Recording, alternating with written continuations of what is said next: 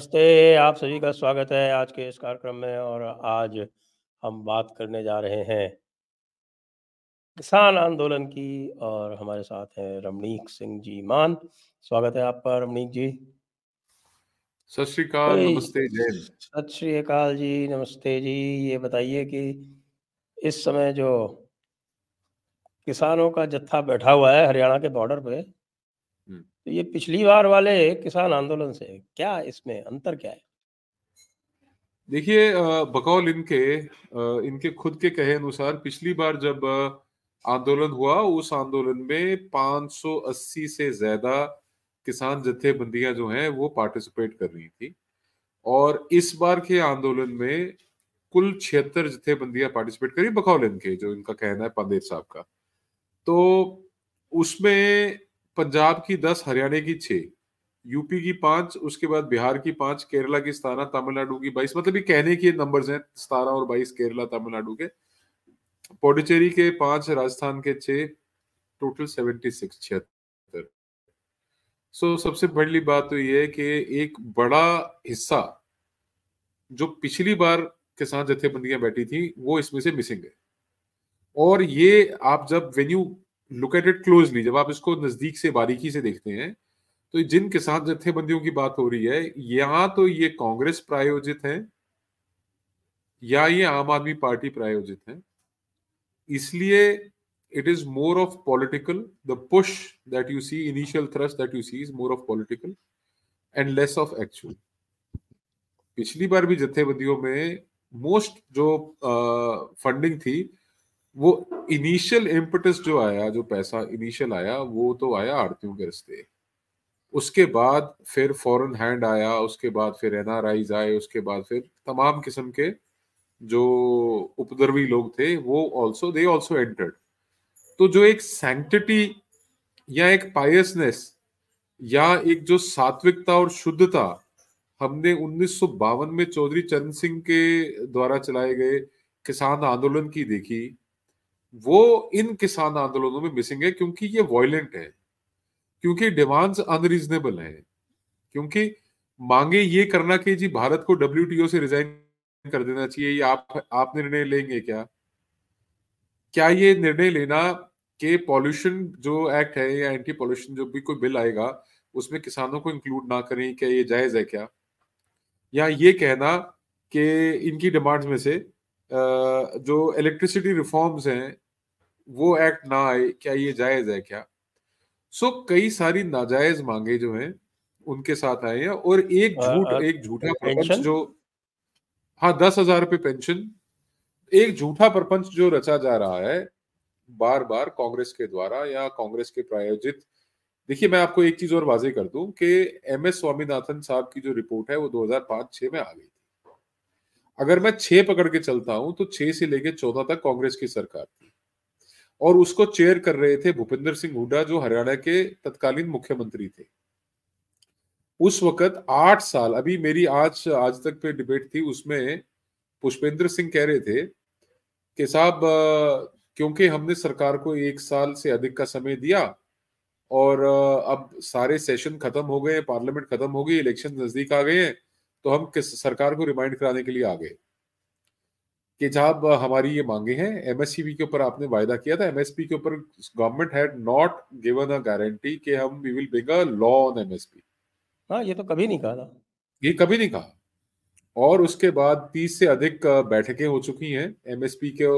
जो कमेटी गठित की थी उसके अंदर ना तो इन 76 जत्थेबंदियों में से कोई आया, ना उन 580 से अधिक जत्थेबंदियों में से कोई आया जिसने पार्टिसिपेट किया। अब ये इतनी बेशर्मी से बोल देते हैं कि साहब आप चाय पकौड़ी खा के चले गए, आपने उन 30 मीटिंगों में किया क्या? तो जो चाय पकौड़ी इन्होंने खाई है तुम भी खा लेते, आ जाते, बैठ के बात कर लेते। अब चाय पकौड़ी खाई, सैंडविच खाया, समोसा खाया, that is not to be discussed. Discuss ये करना है कि ये जो आपने मांगे रखी इनका क्या हल है। और फैक्चुअल जो पोजीशन है, जो एक्चुअल, अगर हम उसको जमीनी स्तर पे लेके चले, अगर कुछ डिस्कशन में आए, तो सिर्फ 6% किसान हैं पूरे भारत में जिनको एमएसपी के ऊपर फसलों की खरीद का लाभ मिलता है, और वो 6% अधिकांश जो है पंजाब हरियाणा से ही है। सरकार के जो गोदाम है वो नक्को नक कहते पंजाबी भरे हुए आ विद व्हीट एंड पैडी। कणक झोने नाल भरे पे आ एंड हर साल ये वेस्ट होते हैं और सरकार जिस रेट पे खरीदती है उससे कम रेट पे बेचती है। और वहां पे भी जो स्टोरेजेस हैं उसके अंदर कोई प्राइवेट सेक्टर की इन्वॉल्वमेंट नहीं है, मॉडर्नाइजेशन नहीं है, उसको सेव नहीं कर सकते, उसको बेच नहीं सकते।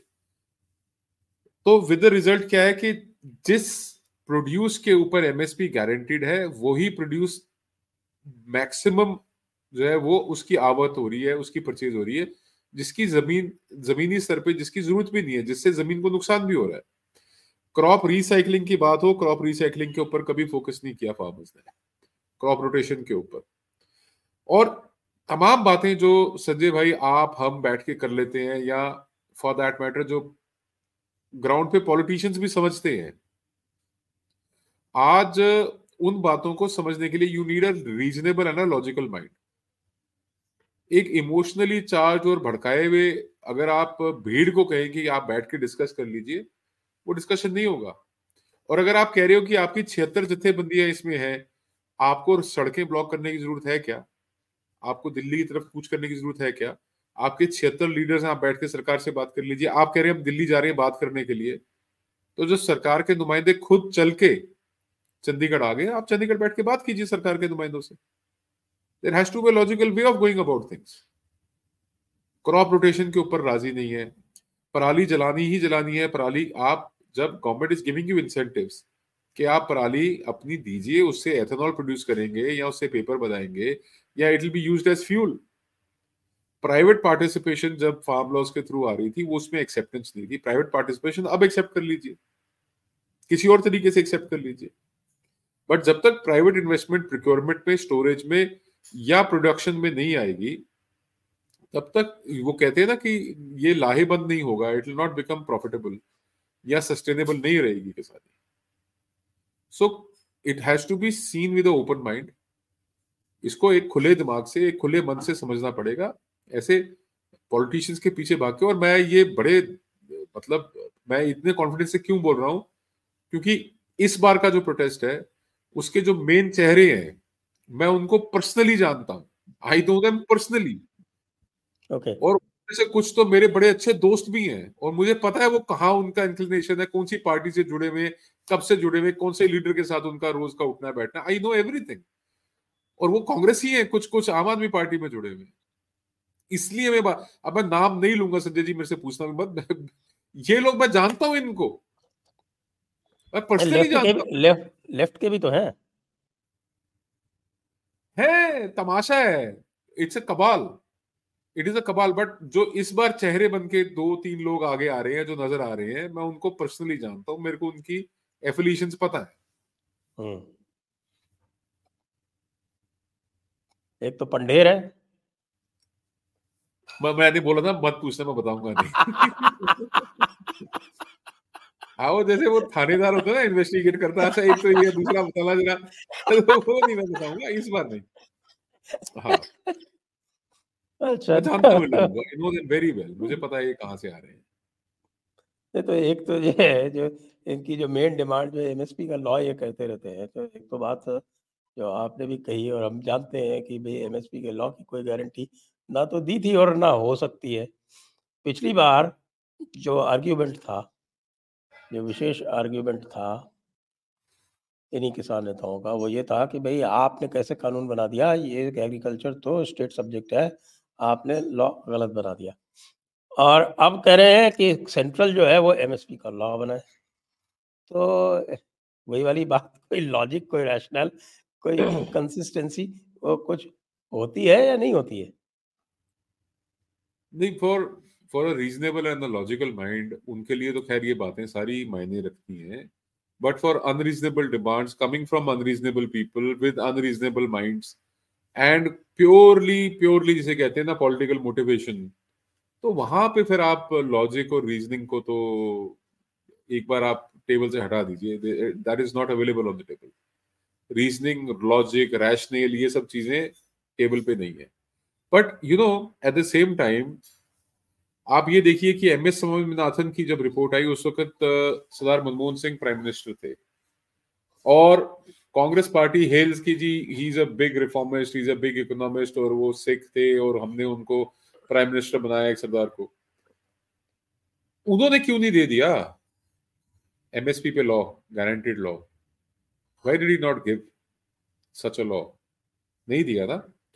तो कुछ अगर मैं आपके आगे आंकड़े रखूं जिसमें अगर आप ये मान के चले कि 2014 में जो वीट का एमएसपी था वो 1400 रुपए के आसपास हवर कर रहा था, अब वो 2250 रुपए है।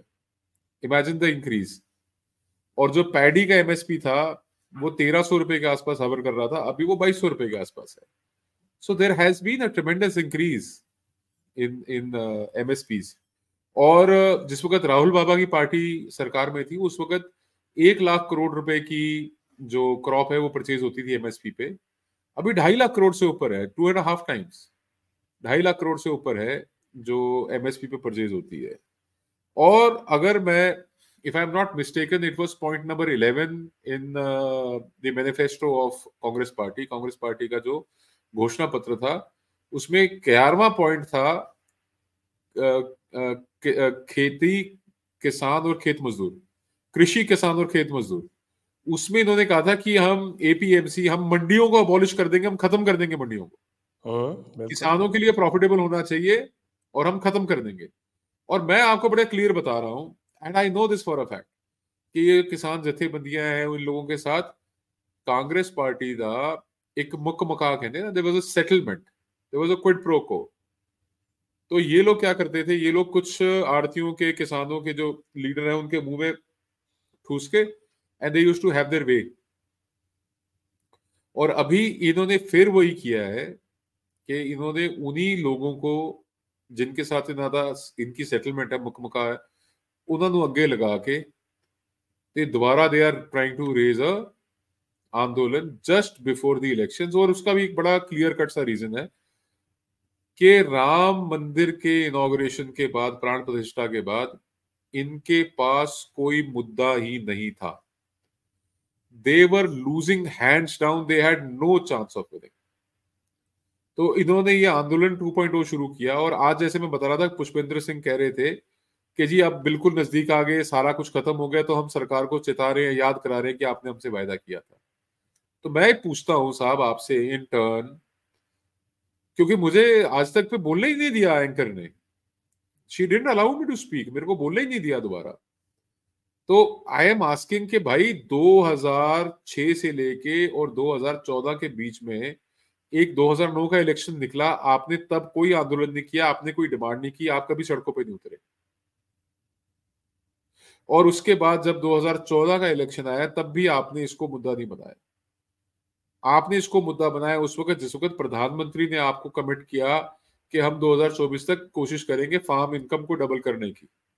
और उसके लिए जो सबसे बड़ा स्टेप सरकार उठा सकती थी वो फॉर्म लॉज थे, रिफॉर्म लाना, policy making, that is the government's work. कि सरकार का काम तो पॉलिसी बनाना है, रिफॉर्म्स लाना है, नए कानून लेके आना है। वो आपने इंप्लीमेंट नहीं होने दी। अब आप कह रहे हैं कि साहब हमारी इनकम डबल, मतलब there has to be a two way street discussion में।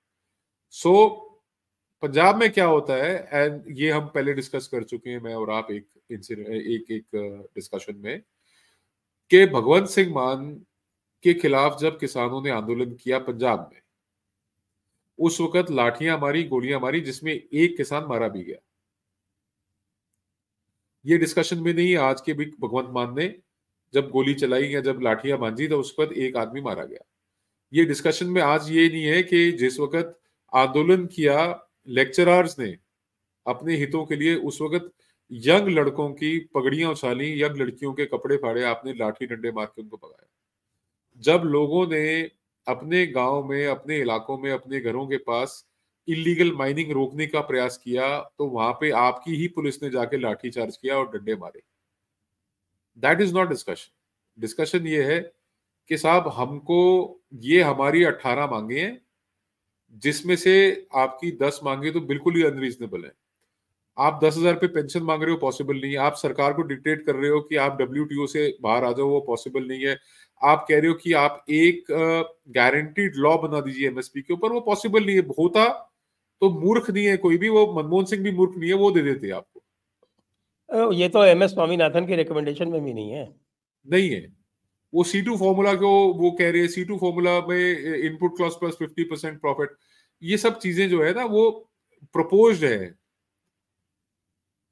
दे आर नॉट नहीं, लॉ। वो तो दे वांट, MSP का प्रपोजल है। एमएसपी उसमें का कहीं नहीं है प्रपोजल कि है, वो उसमें दैट कहीं इज नहीं है, नॉट टू बी क्योंकि defined as a law. MSP is MS what? Swaminathan, MS Swaminathan की रिकमेंडेशंस है। MSP is an indicative price. वो ये नहीं है कि हर एक की प्रोड्यूस जो है वो पूरी की पूरी वो सरकार खरीद लेगी MSP पे। अरे यार आप मेरे को एक बात बताओ साहब, कल को जूते की फैक्ट्री वाला बोलेगा मेरा हर एक जूता खरीदो, मेरी हर एक चप्पल खरीदो। कल को बर्तन वाला बोलेगा मेरा हर एक चम्मच खरीदो, मैं चम्मच होगा। That is not the way it is. Market चलती है डिमांड सप्लाई के ऊपर। जिस चीज की डिमांड है, तिलहन की दलहन की डिमांड है, ऑयल सीड्स की डिमांड है, दालों की डिमांड है, वो ग्रो कीजिए आप। अब आप इमेजिन करो संजय जी, कणक जी है इंडिया च महंगी है, इंपोर्ट करके सस्ती है।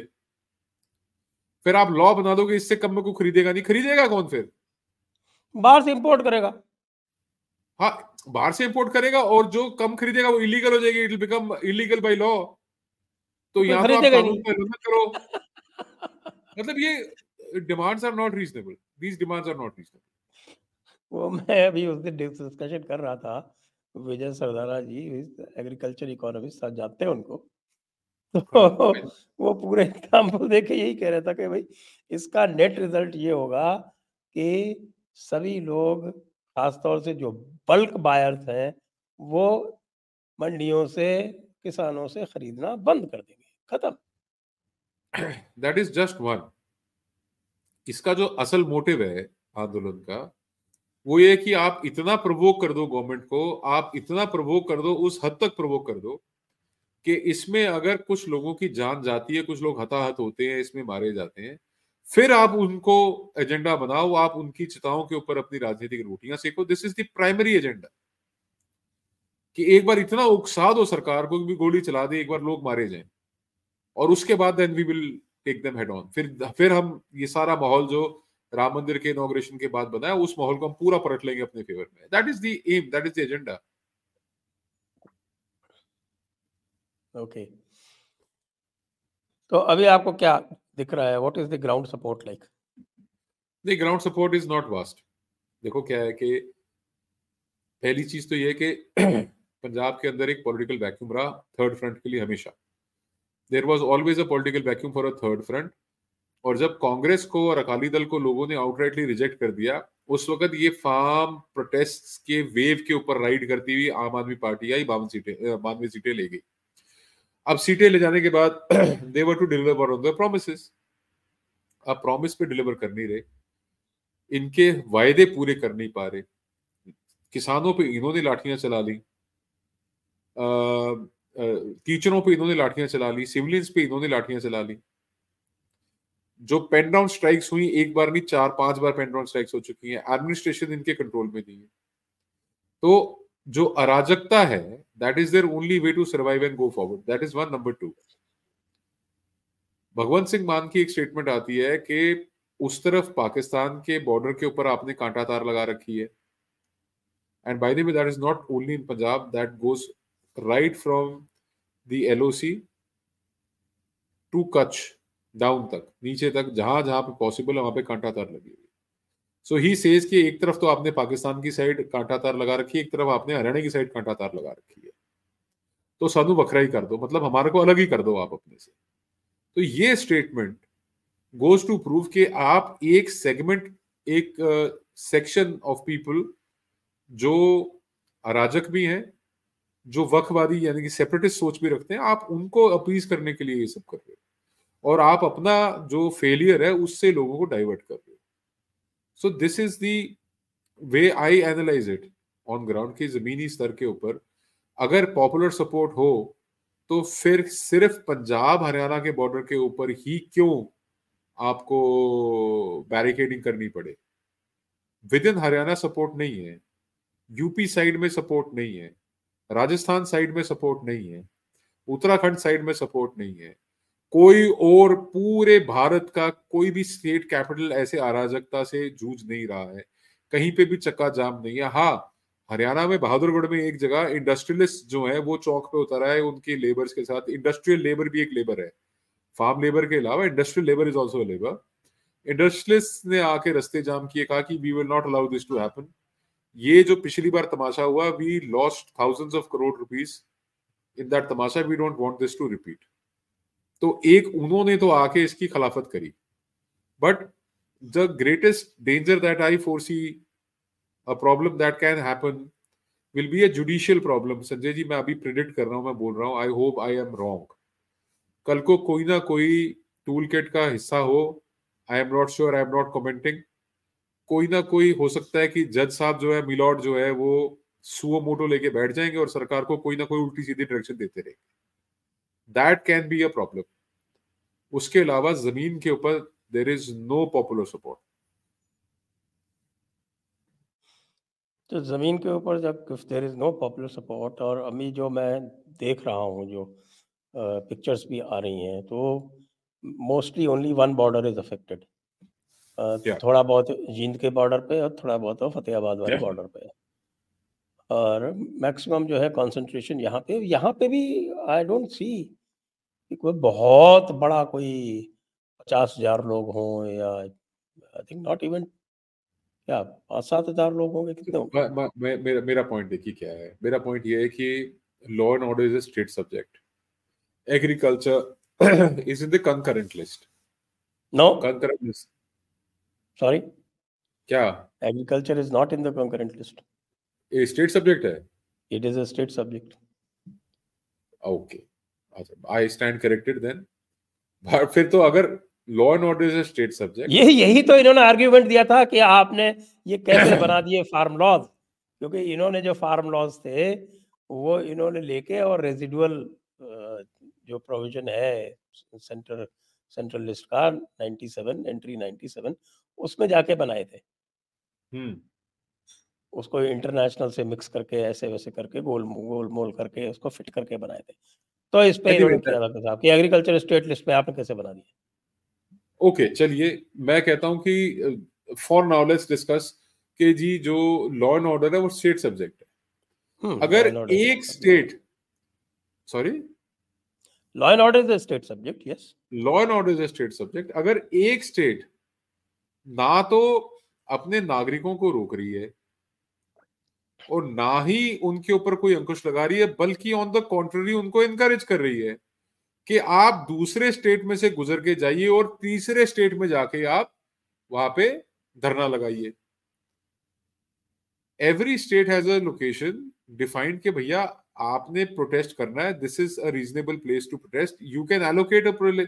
आप शंभू बॉर्डर पे राजपुरा जिले में कहीं पे भी इनको जगह दे दीजिए, मैं पंजाब सरकार की बात कर रहा हूं, कि आप यहाँ बैठिए, धरना लगाइए, हम आपको लुक आफ्टर करेंगे, आपको टेंट लगा के देंगे, आपको पानी देंगे, आपको बिजली देंगे, आपको मेडिसिन देंगे, आपको खाना देंगे, हम यहीं पे करेंगे सब कुछ, आपको लुक आफ्टर।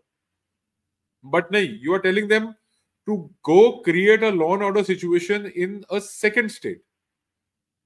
और आपकी जब उनके ऊपर मॉनिटरिंग होती है तो आप लिख के आप नोटिस भेजते हैं दूसरी गवर्नमेंट को, हरियाणा को पंजाब लिख के भेजता है कि your drones should not enter into our territory. कमाल हो गई यार, आईबी थोड़ी ना है, इंटरनेशनल बॉर्डर थोड़ी ना है,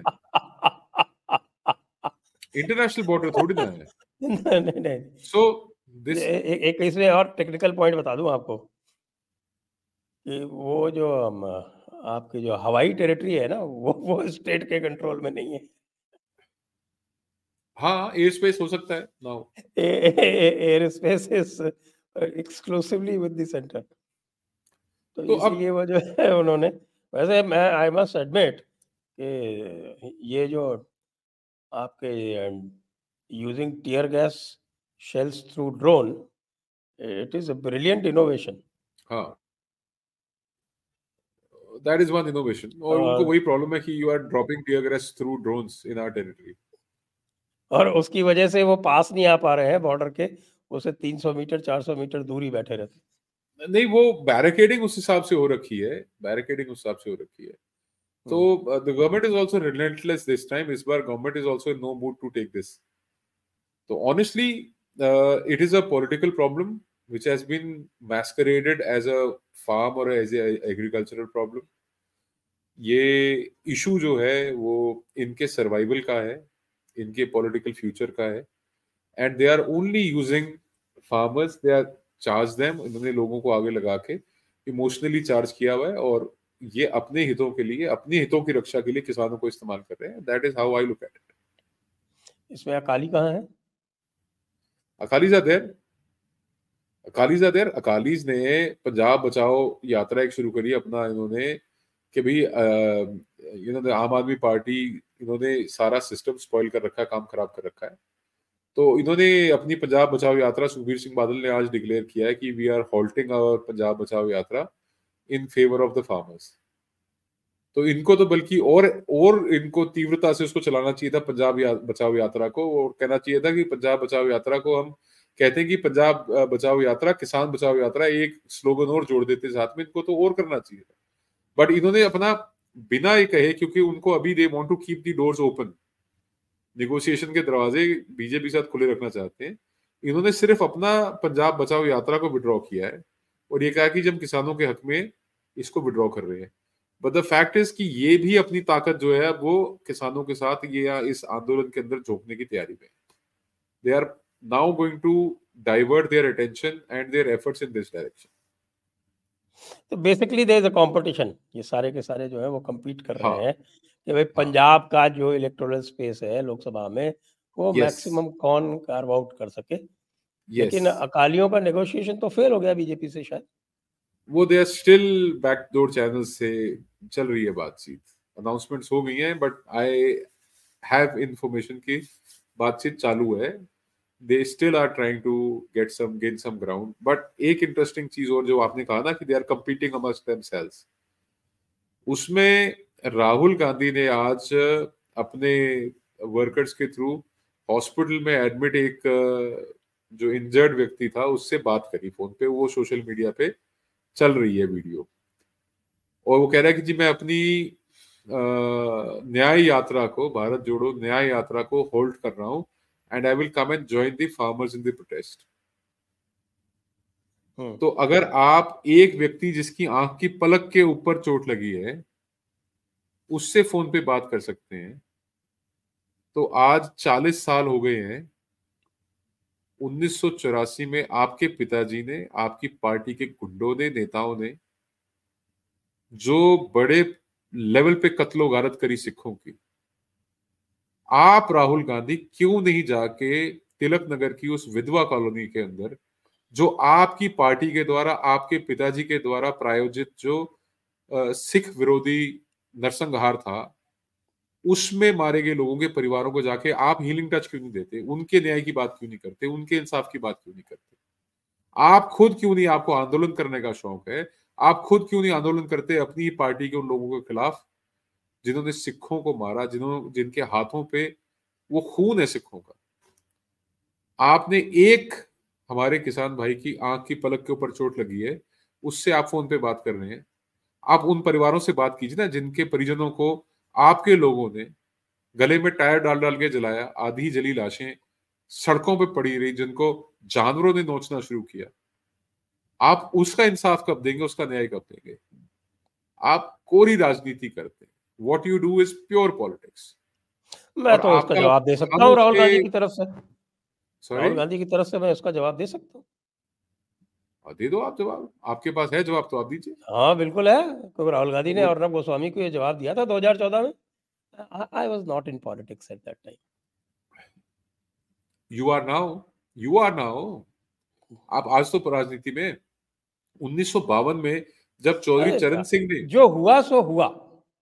नहीं वो, देखो साहब ऐसा है कि I will not take it like that. ये जो इसका सैम पिट्रोडा का कहा था ना, जो हुआ सो हुआ, this has taken down Congress, and second time I am again telling you this will again take down Congress. इन लोगों का दिमाग खराब हो चुका है, इंसाफ की, सच्चाई की, हकीकत की, रियलिटी की ये नजदीक भी नहीं है। आप एक काम करो ना, आप भारत जोड़ो न्याय यात्रा तिलक नगर से शुरू करो, आप उस विधवा कॉलोनी से शुरू करो, आप उनसे बात करो जाके, माता जी मेरे पापा से गलती हुई, या बहन जी मेरे पिताजी से गलती हुई कि आपके भाइयों का कत्ल हो गया, या आपके पिताजी का कत्ल हो गया, या उस वक्त हमारी बच्चियों की इज्जत बेआबरू करी। आप जाइए हीलिंग टच की बात, आप न्याय दिलाइए आप उन लोगों को जो आपने कहा, अर्नब के इंटरव्यू में उसने कहा था कि yes certain Congressman were involved. वो सर्टन कौन से थे वही बता दो आप, वही नाम ले दो आप, वही बता दो आप कि वो सर्टन कांग्रेसमैन कौन थे। There were certain people who were involved, who were they? And I will answer it for him now. आपने पहले उनके लिए आंसर दिया, मैं देता हूं जवाब। उसमें उनके पिताजी खुद इन्वॉल्व थे, जगदीश टाइटलर इन्वॉल्व थे, सज्जन कुमार इन्वॉल्व थे, भगत इन्वॉल्व था, a very Kamal Nath large number involved of था। Congress leaders at that point in time, इनके पार्षदों से लेके, विधायकों से लेके, केंद्रीय मंत्रियों से लेके एमपीज तक सब लोग इन्वॉल्व थे। कमलनाथ इन्वॉल्व था। कमलनाथ को आपने रिवॉर्ड किया, उसको मध्य प्रदेश का मुख्यमंत्री बनाया। टाइटलर को आपने रिवॉर्ड किया, उसको आपने केंद्रीय मंत्री बनाया। सज्जन कुमार को आपने बार बार राज्यसभा नॉमिनेट किया, उसको टिकट देते रहे आप। आपने कातिलों को प्रोत्साहित किया है, आपने उनको पुरस्कृत किया, आपने इनाम दिया। क्यों? क्योंकि उन्होंने आपके पिता के कहने पे ही सिखों का कत्ल किया था, इसलिए आपने उनको पुरस्कृत किया। ये सच्चाई है। और आपके राज में आपने मुकदमे दबा के रखे। It took a Modi to come and start reinvestigation, setup SIT and punish this joker, this murderer. आप दोबारा ये देखिए ना, भावनाएं भड़काने वाली बात है ना। आप फोन करके बोल रहे हैं कि जी हाँ जी हम आपके साथ हैं और हम ये न्याय यात्रा बंद करके किसान आंदोलन बैठेंगे। नहीं, तुम्हारे ही तो और आंदोलन है भाई। हम एमएसपी का लॉ लागू करेंगे अगर हम आ गए अरे तो। न अभी तो नौ उसको मन बोलो तेल कि होगा हाँ ना, जी मैं कोहिनूर भी राधा लेके आऊंगा। नाचेगी। नहीं, वो बोलेगा मैं कोहिनूर भी लेके आऊंगा, मैं महाराज रणजीत सिंह का सिंहासन भी लेके आऊंगा, मैं चांद भी लाऊंगा, मैं तारे भी लाऊंगा, मैं प्लूटो को भी ले आऊंगा धरती पे। अभी तो उसको कुछ पूछो वो बोलेगा हाँ जी सब कर देंगे। अभी तो everything he will say yes. But Sanjay ji, ये आंदोलन कांग्रेस का, आम आदमी पार्टी का अपना आंदोलन है, उनका आंतरिक आंदोलन। तो वो न्याय यात्रा छोड़ के आंदोलन में आ रहा है, तो वो अपना एक एजेंडा छोड़ के दूसरे एजेंडे पे अपने भी आ रहा है। ही इज नॉट नहीं तो but favouring any farmer don't you particular think agenda. It's rather foolish कि ओपनली आ रहा है, तो एवरीबॉडी कैन सी कि भाई what this whole business is for. इनके एडवाइजर्स जो है ना, और इनकी जो अपनी इंटेलेक्ट है, ये ये ये तो इनका अपना ही निजी आंदोलन है। It's their personal thing. Last time also they were the ones who were fuelling the fire. और आम आदमी पार्टी की मजबूरी ये है कि अगले महीने अरविंद केजरीवाल जेल चले जाएंगे। हो उसके सकता है बाद जल्दी इनके चले पास जाए। मुद्दा क्या रहेगा? हाँ। इस तरह से करते रहेंगे तो जल्दी भी जा सकते नहीं नहीं, मार्च में जाएगा ये। मार्च में हैं। अच्छा, जाएगा for sure. Will go in jail March. Date तय है क्या? डेट तय नहीं है, बट वो सर्कमस्टांसेस आर विजिबल ना। मतलब एज एन एनालिस्ट आप क्या करते हो संजय जी? आपके पास डाटा आता है, आपके पास बात आती है, आप समझते हो, आप उसको चर्न करते हो and you come out with the result. जो it's writing on the wall is going in the jail. Writing on the wall है। और वैसे भी उसके दो तीन साथी अंदर बैठे हुए हैं, वो बढ़िया उनका क्लब हो जाएगा। ताश खेला करेंगे बैठ के शाम को, क्या दिक्कत है? हम्म। चलिए, ये तो ठीक है। अब एक बात और इस पे जो आने वाली है, ये मैं देख रहा हूँ कि इस बार अभी तक ना कोई रिहाना आई है, ना कोई मियाँ खलीफा आए हैं, ना कनाडा वाले नॉट आए जस्ट हैं। इट। नॉट जस्ट और इट। उनके जो है वो उसके पहले ही ऐसे प्रीएम्प्टिव एक्शन 100 से ज़्यादा ओसीआई कार्ड जो है वो कैंसिल हो गए हैं।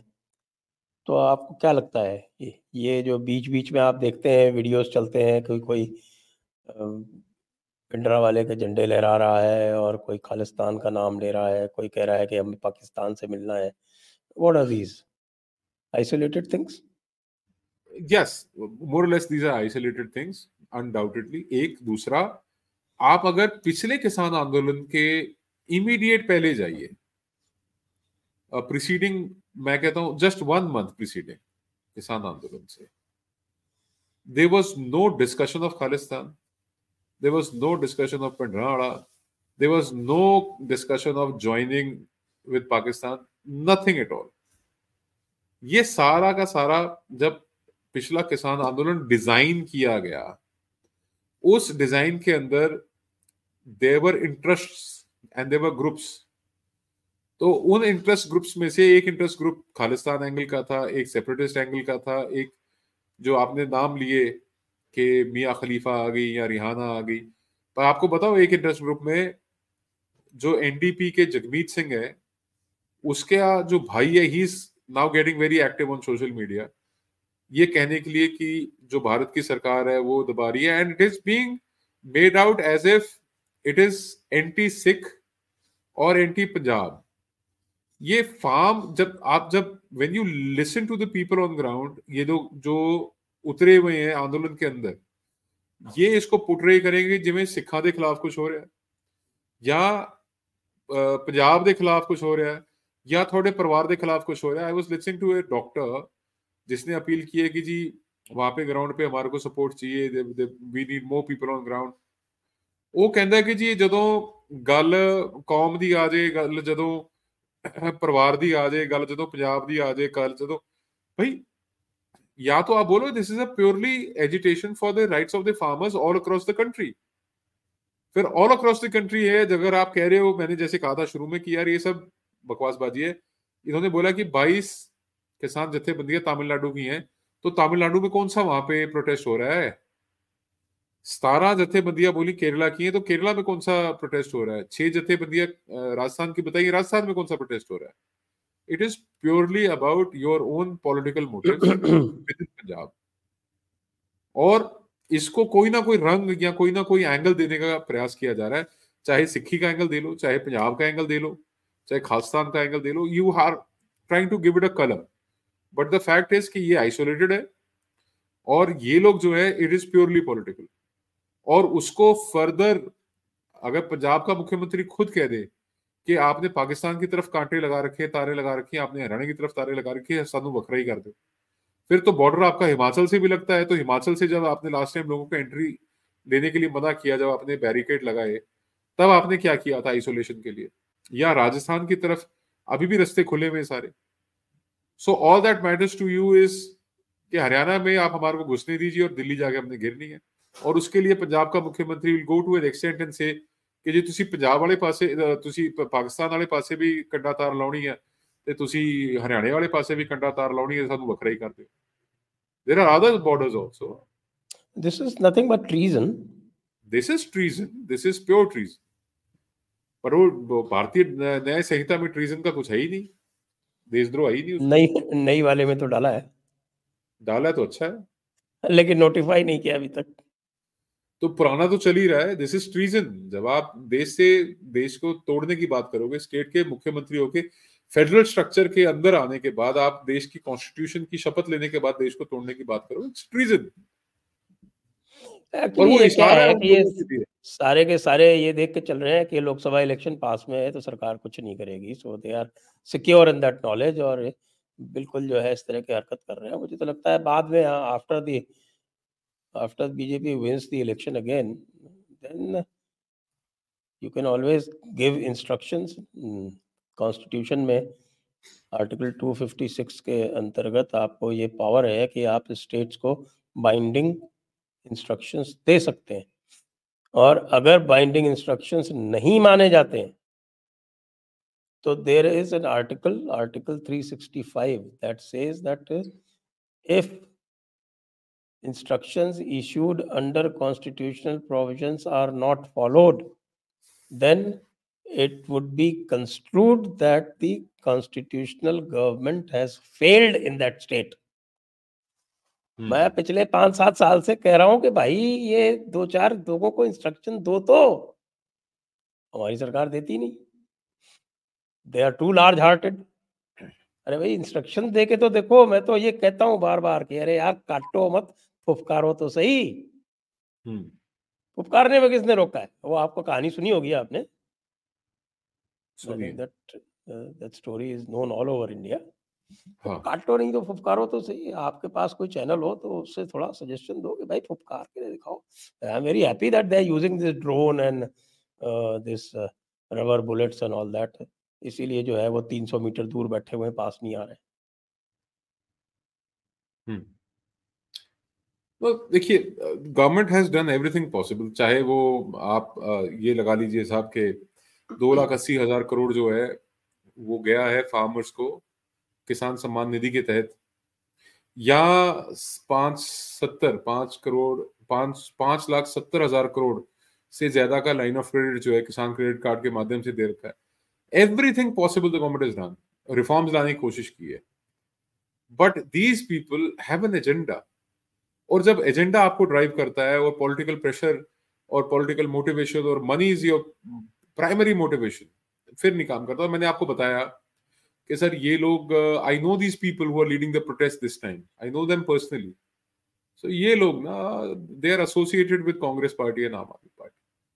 और कांग्रेस पार्टी का भी ये अपना, अभी we will finish with this, तो मैं उसके बाद आपको व्हाट्सएप पे शेयर करता हूँ उस व्यक्ति की तस्वीरें कांग्रेस के नेताओं के साथ, और आप देख लेना, आपको पता लग जाएगा कि वही व्यक्ति है जो आज किसान आंदोलन का फेस बना हुआ है, और वही व्यक्ति है जो कांग्रेस के लीडर्स के साथ बैठा हुआ, उनके साथ चाय पी रहा है, उनके ऑफिस में बैकड्रॉप में उनके साथ खड़ा हुआ है।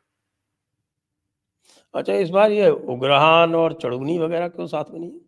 नहीं, चुरूनी नहीं है इस बार साथ में। I didn't speak with him directly, but Chiruni is not interested in getting involved with these people and their demands.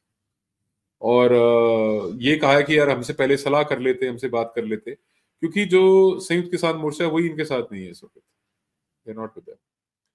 हाँ, जो उग्राह है उन्होंने कल 12 से 4 घंटे के लिए ट्रेन जो है ब्लॉकेट का उन्होंने अनाउंस किया है कि कल 4 घंटे के लिए इन सॉलिडारिटी दे विल, एक टोकन जो है ना, रास्ता रोको करेंगे ट्रेन का 4 घंटे के लिए।